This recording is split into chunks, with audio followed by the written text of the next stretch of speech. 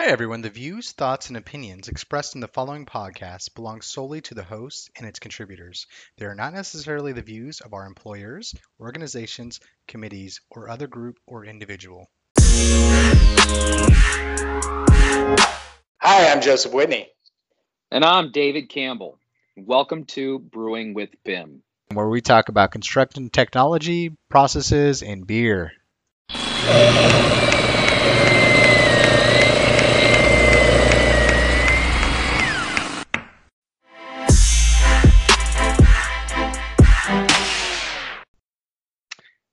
Hey, David, thanks for another week Brewing with BIM. Let's chat about the lean aspect of this.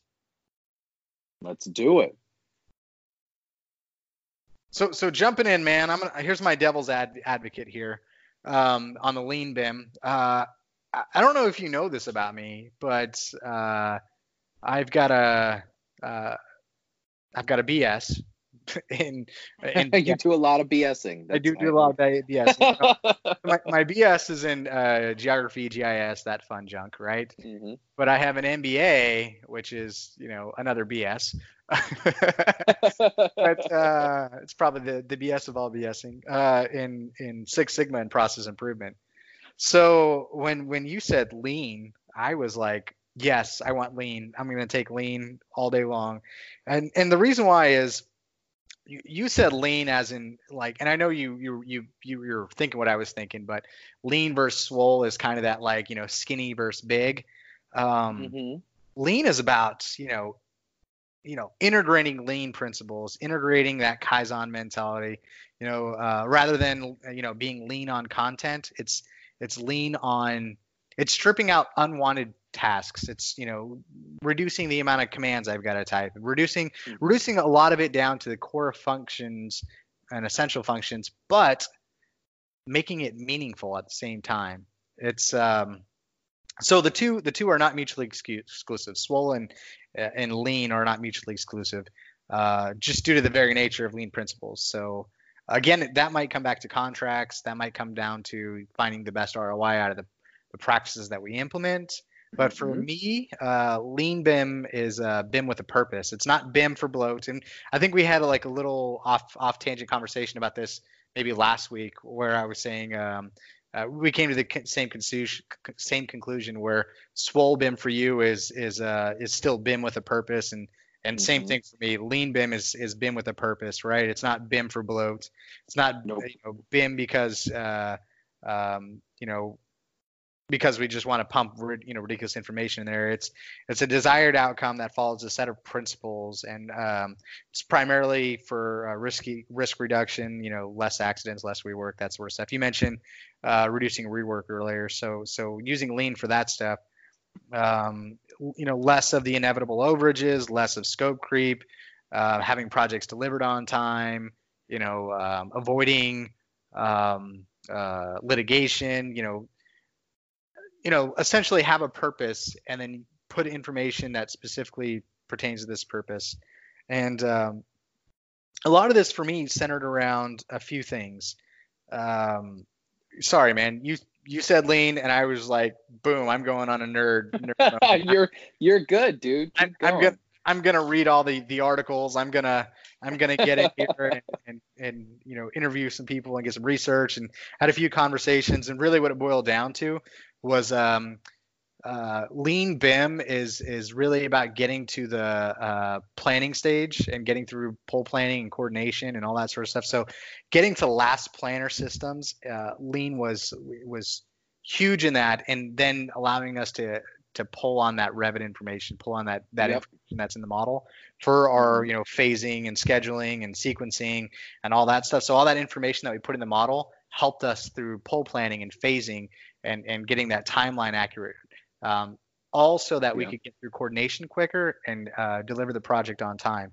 So for me, lean at the end of this, all of it was just about getting to time savings. It was just about making sure that we were catching everything in a timely manner, and just staying on top of those processes and reducing the amount of errors, which for me, Six Sigma is, I mean, we talk about, so there's a downfall of Six Sigma today, right? And for those of you guys that don't know what Six Sigma is, it's a preset. I think it's, oh man, I'm gonna butcher this so bad, but it's like 1.8 defects for every million opportunities or million products.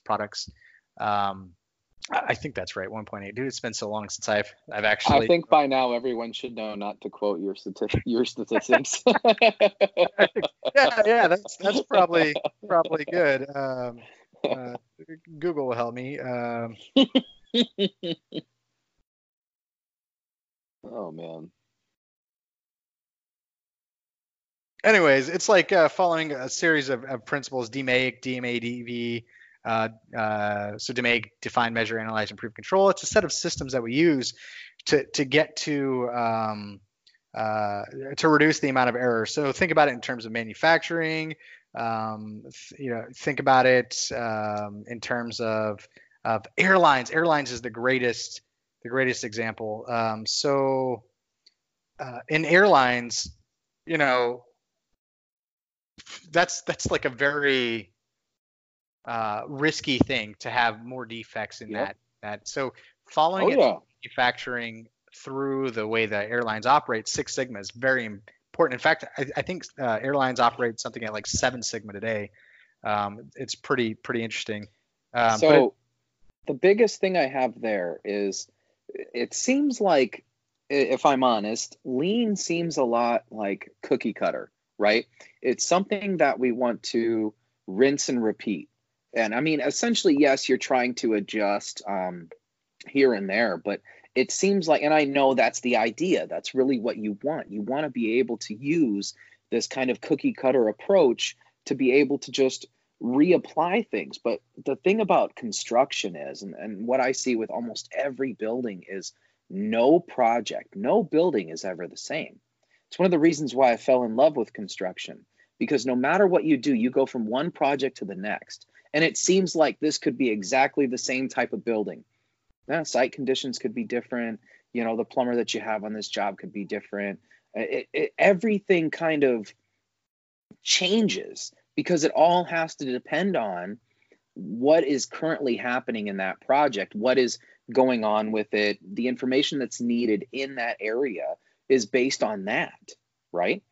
So I'm almost seeing, like, I love the ideas, like I said, that the ideals of of lean. It's just, my thing is, like, I just feel like there's not enough.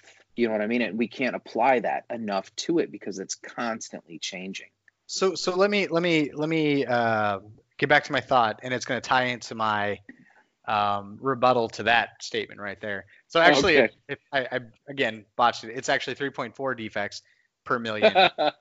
Anyway, so we're getting to this point where manufacturing and construction are merging. And the reason why I Mhm. bring up lean, Six Sigma, process improvement, and I think the reason why it's very important in construction is because these set of principles that we do follow, and you're right, they can be rigid at sometimes. And so let me tangent off of this real quick. So I was going to say there's a decline in Six Sigma, and not just Six Sigma, but process improvement in general. And the reason is, so like GE, one of the largest companies in the world, followed Six Sigma heavily, and they implemented it to a point where they over implemented it. And so there's an ROI, right, for any processes that you implement. There's an ROI. They went past that ROI to where they were not seeing any key benefits. Like, if anybody follows like Tim Ferriss has a workout plan that, his whole 4-hour body, fitness, whatever it's called, book centers on a couple of key ideas. You make these small, minute changes in your life, and they're going to give you the biggest ROI. And anything that you implement above and beyond this, or any gains that you want to make above and beyond this, actually take a lot more work to get to. But these small changes give you the biggest ROI. It's the same thing with process improvement methodologies. We can make small changes, or maybe even they're big changes, but they're the easier to implement. They're the big, broad sweeping strokes that we can implement. That'll give us the greatest change overall. But any gains that we want to make beyond this, right? We want to get to that 3.4 defects per 1 million products created or whatever. In order to achieve that, it takes significantly more investment in time and resources to achieve that. But we can get to a level to where maybe we have 10 defects for every 1 million, but getting to 10 defects is actually like really easy. And maybe that difference between 3.4 defects and 10 defects is financially not a big deal for us, because our product's so low cost, or maybe the defects are small enough that nobody's returning them, or they're workable.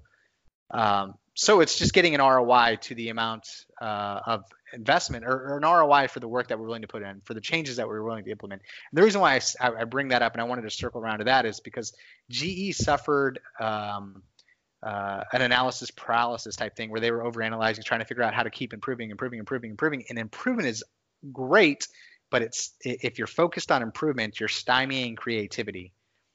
Oh, And okay. yeah, important to note. So if we're talking about construction is one of the most creative industries that you could ever go into, and a lot of people don't think about this. And I'm not talking about the websites that the contractors have, which is great and important. I'm talking about the complex problems they solve, the designs, the engineering, the value engineering, the reverse engineering, the everything that goes into a project is a creative process. And you're right, there isn't a rigid workflow for us that we can follow 100% of the time. But what we're going to see as we implement things like BIM 360 and competitive products that are doing that analysis over projects over long periods of time, is we're going to be able to get pattern recognition, which is going to be able to tell us where we can focus on improvement, where are we going to focus on this stuff, while not stymieing creativity, but at the same time telling us, like, look, these two subcontractors can't work together on this type of project, or whenever we do this, we get we're 98% more likely to get clash issues and constructability issues in the following phases. But having all of these processes documented so that pattern recognition can develop, that's another thing. There's no organization, there's hardly any pattern recognition going on today. But as we start documenting these and integrating technologies that are recognizing these patterns, we'll be able to get to that point where we're not stymieing creativity, but we are figuring out these processes that we can implement, these very simple processes, these lean principles that we develop. Lean is not by any stretch of the imagination a highly defined process that everybody has to follow to a T. I've worked with in Portland, dude, where you are. There's a lean initiative for construction headed by a local engineering firm or electrical contractor and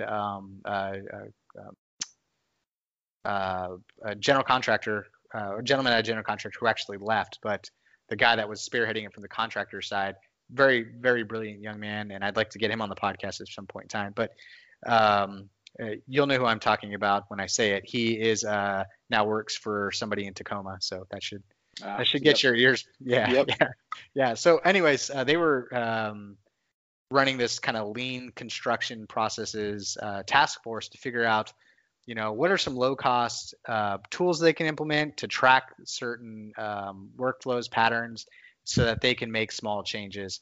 And they were all about, reducing the amount of clicks they've got to make, only putting in key information in the model. I'm not talking about stripping out the model, right? But having geometry, but then any attributes that go into those families had a specific identifiable outcome that specifically related to, whether it be through coordination, estimation, for the owner's purposes, whatever. It wasn't BIM for bloat. It was a desired outcome intended for it. So when we're talking about lean processes, and I know I'm going on this long ass rant about this, but when we're talking about lean processes, I just wanted to make sure that we get rid of the idea and the notion that we're talking about rigid principles. There are controls that you do follow, like with Six Sigma. It's there's if it's an existing process, it's DMADV, define, measure, analyze,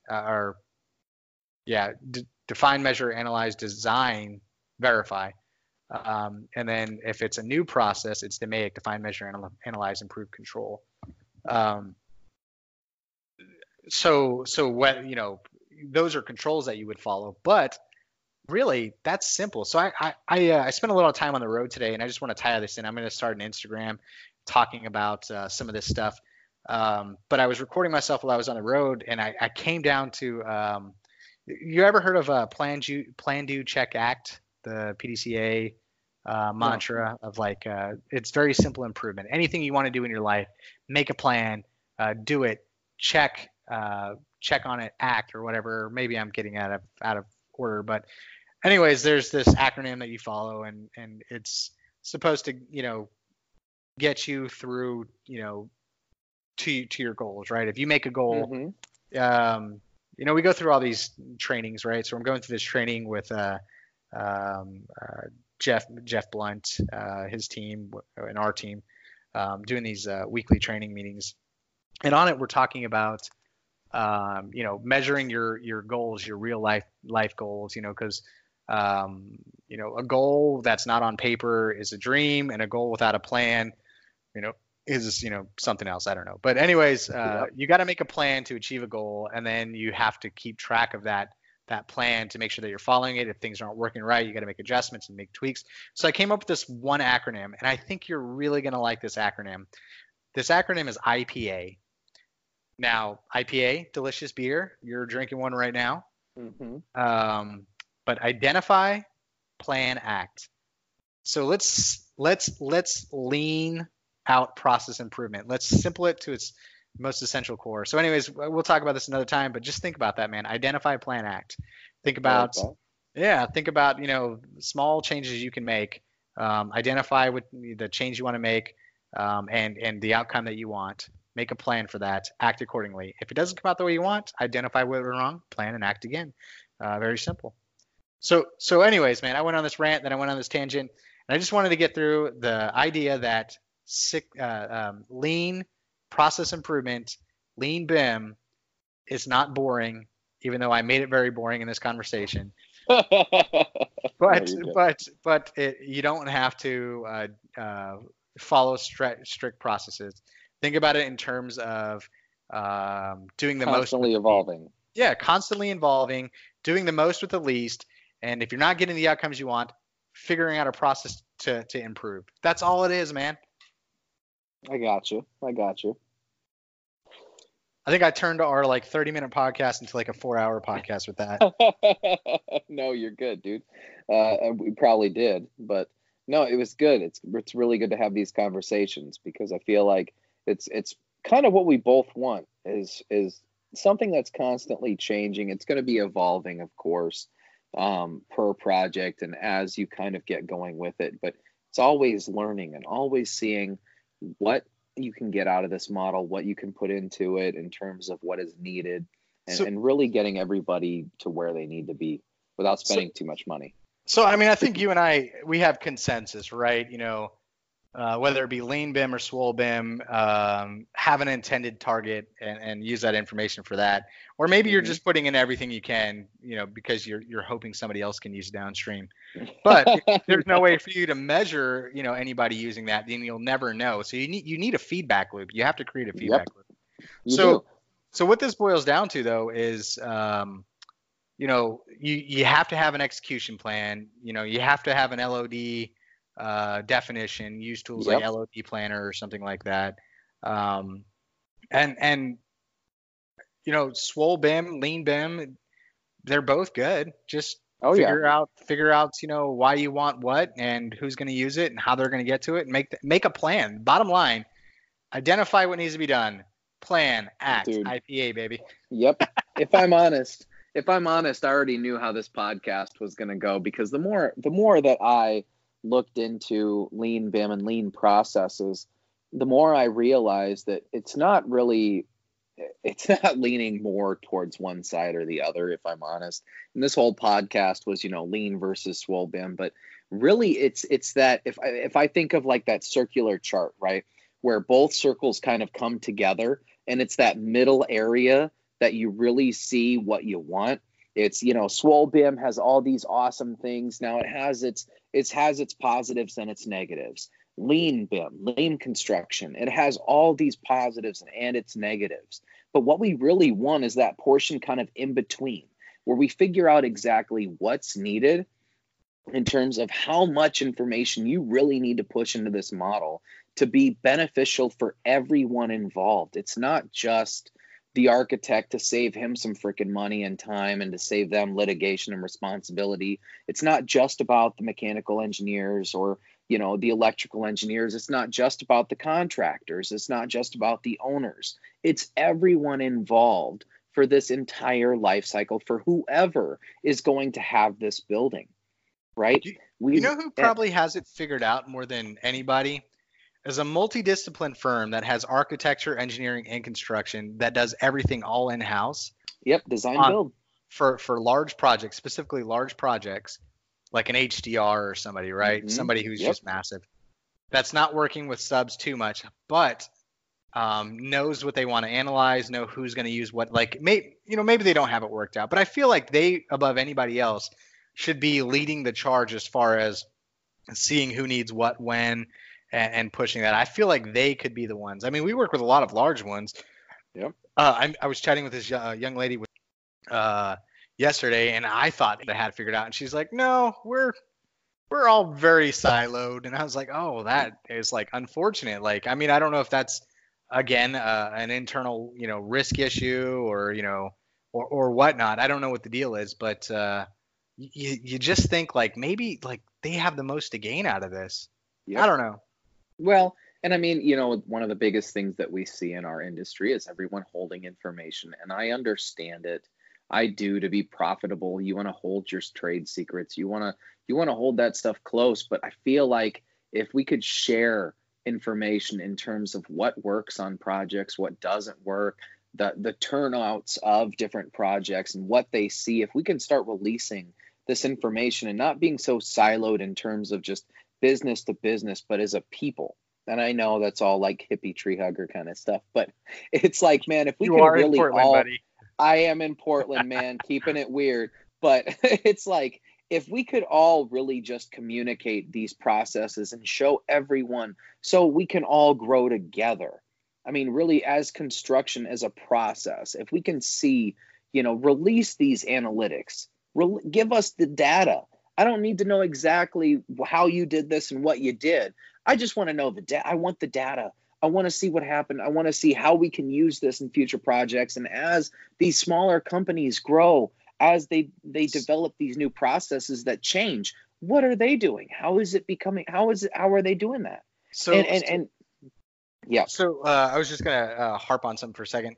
So years ago, I was chatting with some people from MongoDB, a database company, and we were talking about plugins to Revit, and they had developed something that maybe they were looking at using to tap into Revit journal files. And I was thinking of it from a training standpoint, right? If we were, because we do a lot of e-training, consulting, all that sort of stuff. But think about it from a construction process. If we were reading people's journal files and like analyzing, and again, breach of, trust and big data and stuff, reasons why it never happened. But, and nobody wants to, know that somebody's watching their every click. But analyzing journal files to figure out, how long it took people to do stuff, or, when a specific change was made, why they made that change. Maybe not know why they made that change, but it would tell us when they made that change, so we could actually look at and see if maybe somebody else's model updated, or maybe if they just, decided to change it on their own. But anyways, it would give us all of this analytics and feedback into that idea of. Well, that's perfect. That really is, because I mean, essentially when you're doing that, when you start pushing that information back into something like, let's say, Revit, and I almost want to break this down into, let's say, that wall join command where you can kind of hit next and you can go through all your different types of wall joins. Well, what if it actually analyzes what's going to happen on a typical construction project? Like, you can detail this out this way, this way, this way, or this way. And it gives you, I want to say, design options, right? Ooh. And those are your design options based on what typically happens on these projects in the field, right? And then you start getting into, let's say, what Autodesk is really trying to get into. And I mean, that's going to be the generative design. Generative to design, exactly. Yeah. Knowing based off of the conditions. As soon as you said that, as soon as you were like, knowing what's going to happen afterwards, I was like, this sounds a lot like what Autodesk is preaching. Yes, but, man. there's that fear though about AI-based design or generative design rather, where you give it constraints and it gives you like 1,000 outputs. Mm-hmm. I've chatted with engineers about it, and their whole thing is, well, how do I know which one to stamp? And then if it goes to litigation, I have to choose, why I chose this one. Pardon me. Fear's kicking in. Yeah, I had a burp, man. This one, why I chose this one design over the other 999 designs or whatever. That might be a real litigation case, and there's cause for concern there. But it's not there yet. It's not that complex. Really, it is like give it some constraints and let it figure out the best path for curtain walls and mullions and like stupid really hard to detail items. But let it focus on that stuff for you, and then you drag the wall commands and you decide how much what structural beams need to go in there and that sort of stuff. I do think though at some point generative design is actually going to save us tons of money on costs, because it's going to tell us, well, you don't need to use this specific I-beam with this flange to do this this run project. Actually, following these same constraints, it would save you, especially if we tied in cost data, right? If we said, 20-foot span of this costs, $1,500, but, 2 20-foot spans of wood framed only cost us $600, and we're just running those. Combine that. Imagine combining that into structure. I mean, honestly, if you can combine that into the structural analysis kind of thing, okay, you only need this to support this. Yeah. This has worked in this analysis. So I don't think we're talking about generative design. I think we're talking about value engineering, generative value engineering. And that's really, I think that's really the key here is that's the way Autodesk could focus on selling it, generative value engineering rather than generative design. Because at the end of the day, somebody still has to stamp a design. And there's a lot of concern. This can't replace what I do. Blah blah. There's everybody's scared of technology replacing jobs, that sort of stuff. But it gets less scary when we talk about it in the context of cost savings for value engineering and not necessarily the design and stamping component. Yep. And I'm always against that argument, anyways. I mean, I know technology does replace jobs, but at the same time, it creates new jobs because of this, while you're ending one job, you're creating another type. You're creating another job at the same time. I think we ranted about this before, where I was talking about Amazon and how many jobs they're killing versus creating. We don't know, but the technology that's come out of it has definitely created more jobs, than it's displaced. So the technology has definitely created more jobs. It's insane. I just had an idea last night. It was kind of stupid, but we were talking. I don't know if it was you that I was talking. Were we talking about scanning? I was talking to someone last night about kiosks that would actually scan you, and then they could try on, like, let's say you go into an Amazon style clothing store, you go into Abercrombie and Fitch, you go into Hollister. They scan. It was the lights, right, that we were talking about with Paul. That's what it was. Yeah, the little hologram table thing. Yes, hologram table thing. Yeah. Man, imagine that in a clothing store that could actually, you walk up, it scans you, and then it actually takes your body, puts you in there, and you can actually scroll through, and it'll put these clothes on you, and you can scroll through, pick your outfit, and then there's an automatic robot, and it'll open up this drawer in front of you, and you take out the clothes that you just purchased. I like the idea of not buying clothes that other people have tried on. I think that's a good idea. But I don't know. There's something about feeling the way something fits. I don't know. It's on you. No, you're right. And the fabric itself, how it feels on you. I think you're completely right. I think we have to. We just have to do it and then see and then gauge the feedback from it rather than analyze it and overanalyze it ahead of time. The technology is already there, man. I've been in a trailer, like a trailer that had like a room that was all scanning, and you just walk into it. They had it on this job site. You walk into it, and it's got like cameras like all over the place, so that if they ever needed to scan and create a part, fabrication, whatever, they could literally just scan an existing part right there on site, send the information and the model back to the guys out in the field or in the shop. They'd fabricate it and bring it on site for them. Like, Man. Yep.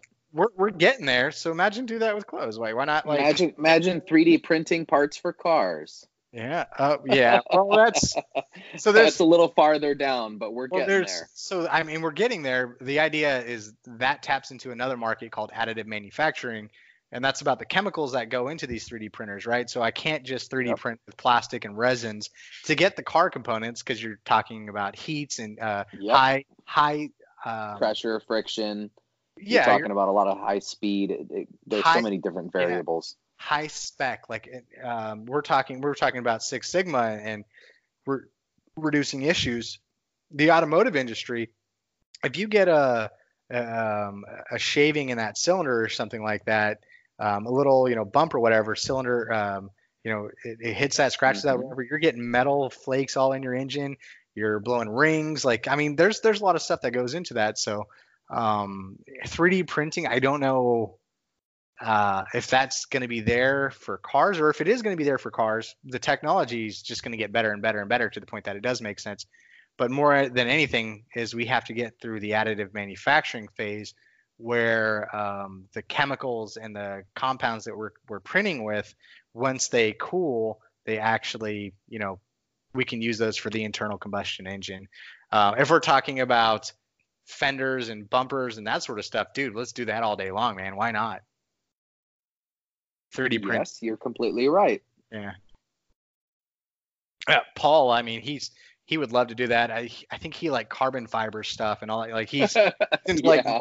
molding, resins and all that crazy stuff. I So look at Paul's stuff and I'm like, man, I need to do more. I, This dude yeah, just made a Dungeons and Dragons table.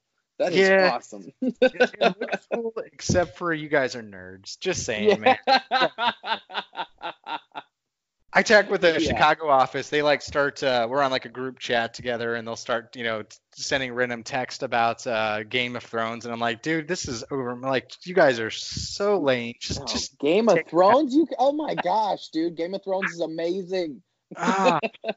The issue for me with Game of Thrones, I know we're getting way off topic, but the issue for me had to do with I got into it like, I found out about it, or I felt like I wanted to start watching it after it was already like 4 seasons in. And at that point, I'm just not ready to commit to watching 4 seasons of like 40-minute shows or however long they are to catch up.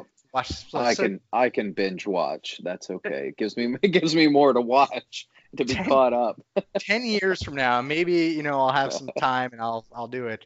But for me, it's all about the thing I'm looking most forward to is Disney Plus and rewatching all Oh of the yeah. stuff from my childhood, the Boy Meets World Yep. episodes, the old, cartoon Disney shows, and my kids Oh want to yeah. watch all the, Descendants and all that sort of stuff. So I don't know. Oh So I want to close this out real quick, man. You and I can chat later, but we're at that hour mark. And I know we were talking about trying to make these shorter, but not this episode, man. not this Um, one. So I think no matter what it boils down to is just at the end of this, getting the information, whatever that I might think be, it's sort of works. And then some things yeah. might work for you, some things might work for somebody else. But I think the only way for us to determine a winner on this episode is if you and I do a push-up competition while we're at AU. You don't want Winner this. of the You don't want this smoke, Joey. You don't want this smoke. I don't know, man. Do this. I think I can do like 5 push-ups right now, so this is Yeah, this right. is probably perfect for me to start brushing up on my push-up game. You've got a military background, so I know you're I was used gonna to doing say, push-ups. dude, I can do push-ups for days. I can still do push-ups. I did it the other day just to see. Like, I don't know why, but I have this like, oh man, maybe I should take a PT test just to see kind of where I'm at. And I did like 60 push-ups in 2 minutes, and I was like, oh, actually, that's not too bad. But then I get up and my arms start feeling like jello, and I'm like, Oh no. So just Oh before no. this podcast, while I was waiting for you to get set up, I knocked out 100 push-ups, but the most I got in one rep was like 45 or something like that. So I've got a while to Yeah. catch up to you if you're doing 60 pretty easily. No, dude, I'm not Ron Burgundy over here, you know. No. 1,000. 1002. No. Oh man, what a great. Oh Yes, gosh. let's count on that, dude. You and I will do like a 2-minute push-up competition while we're That at sounds 82. good. It'll be fun. We'll record it. We'll throw it up on the website. That'll be funny. Yeah, that sounds Um, good. yeah, that'll be great, man. Well, hey, dude, I'm gonna hit stop record here in just a second. But is there anything you want to say before I do that? No, I'm cool. Actually, I just want to say thank you to everyone for listening to us. If you guys have any feedback, let us know. You know, we're always willing to listen and adapt to some constructive criticism or any topics that you guys might have for us to kind of go on to. And And I'm looking forward to this as it grows, dude. yeah, and I want some beer suggestions. Next week I'm in Mhm. Illinois, Michigan, and Chicago. So if there's something I've got to drink, hit me up on LinkedIn, hit me up on Twitter, hit me up on the website. In fact, I don't think I have a forum on there. I need to put one. Just let us know what we need to be drinking. Yep, sounds great. All right. Well, thank you, David. Thank you, Joe.